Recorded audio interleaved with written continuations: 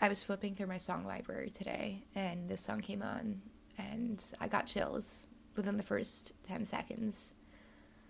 And I'm not going to sit here and say that I always get chills every single time this song comes on because the intro is that good, but the intro is that good to the point where I've known this song for, I don't know, 10, 15 years, and, you know, if it catches me in the right mood every once in a while, I can still get chills like it's the very first time I heard it when I listened to it.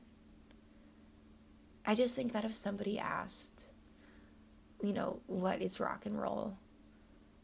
Or what does it sound like? I don't know if there's a better song than this to answer that question.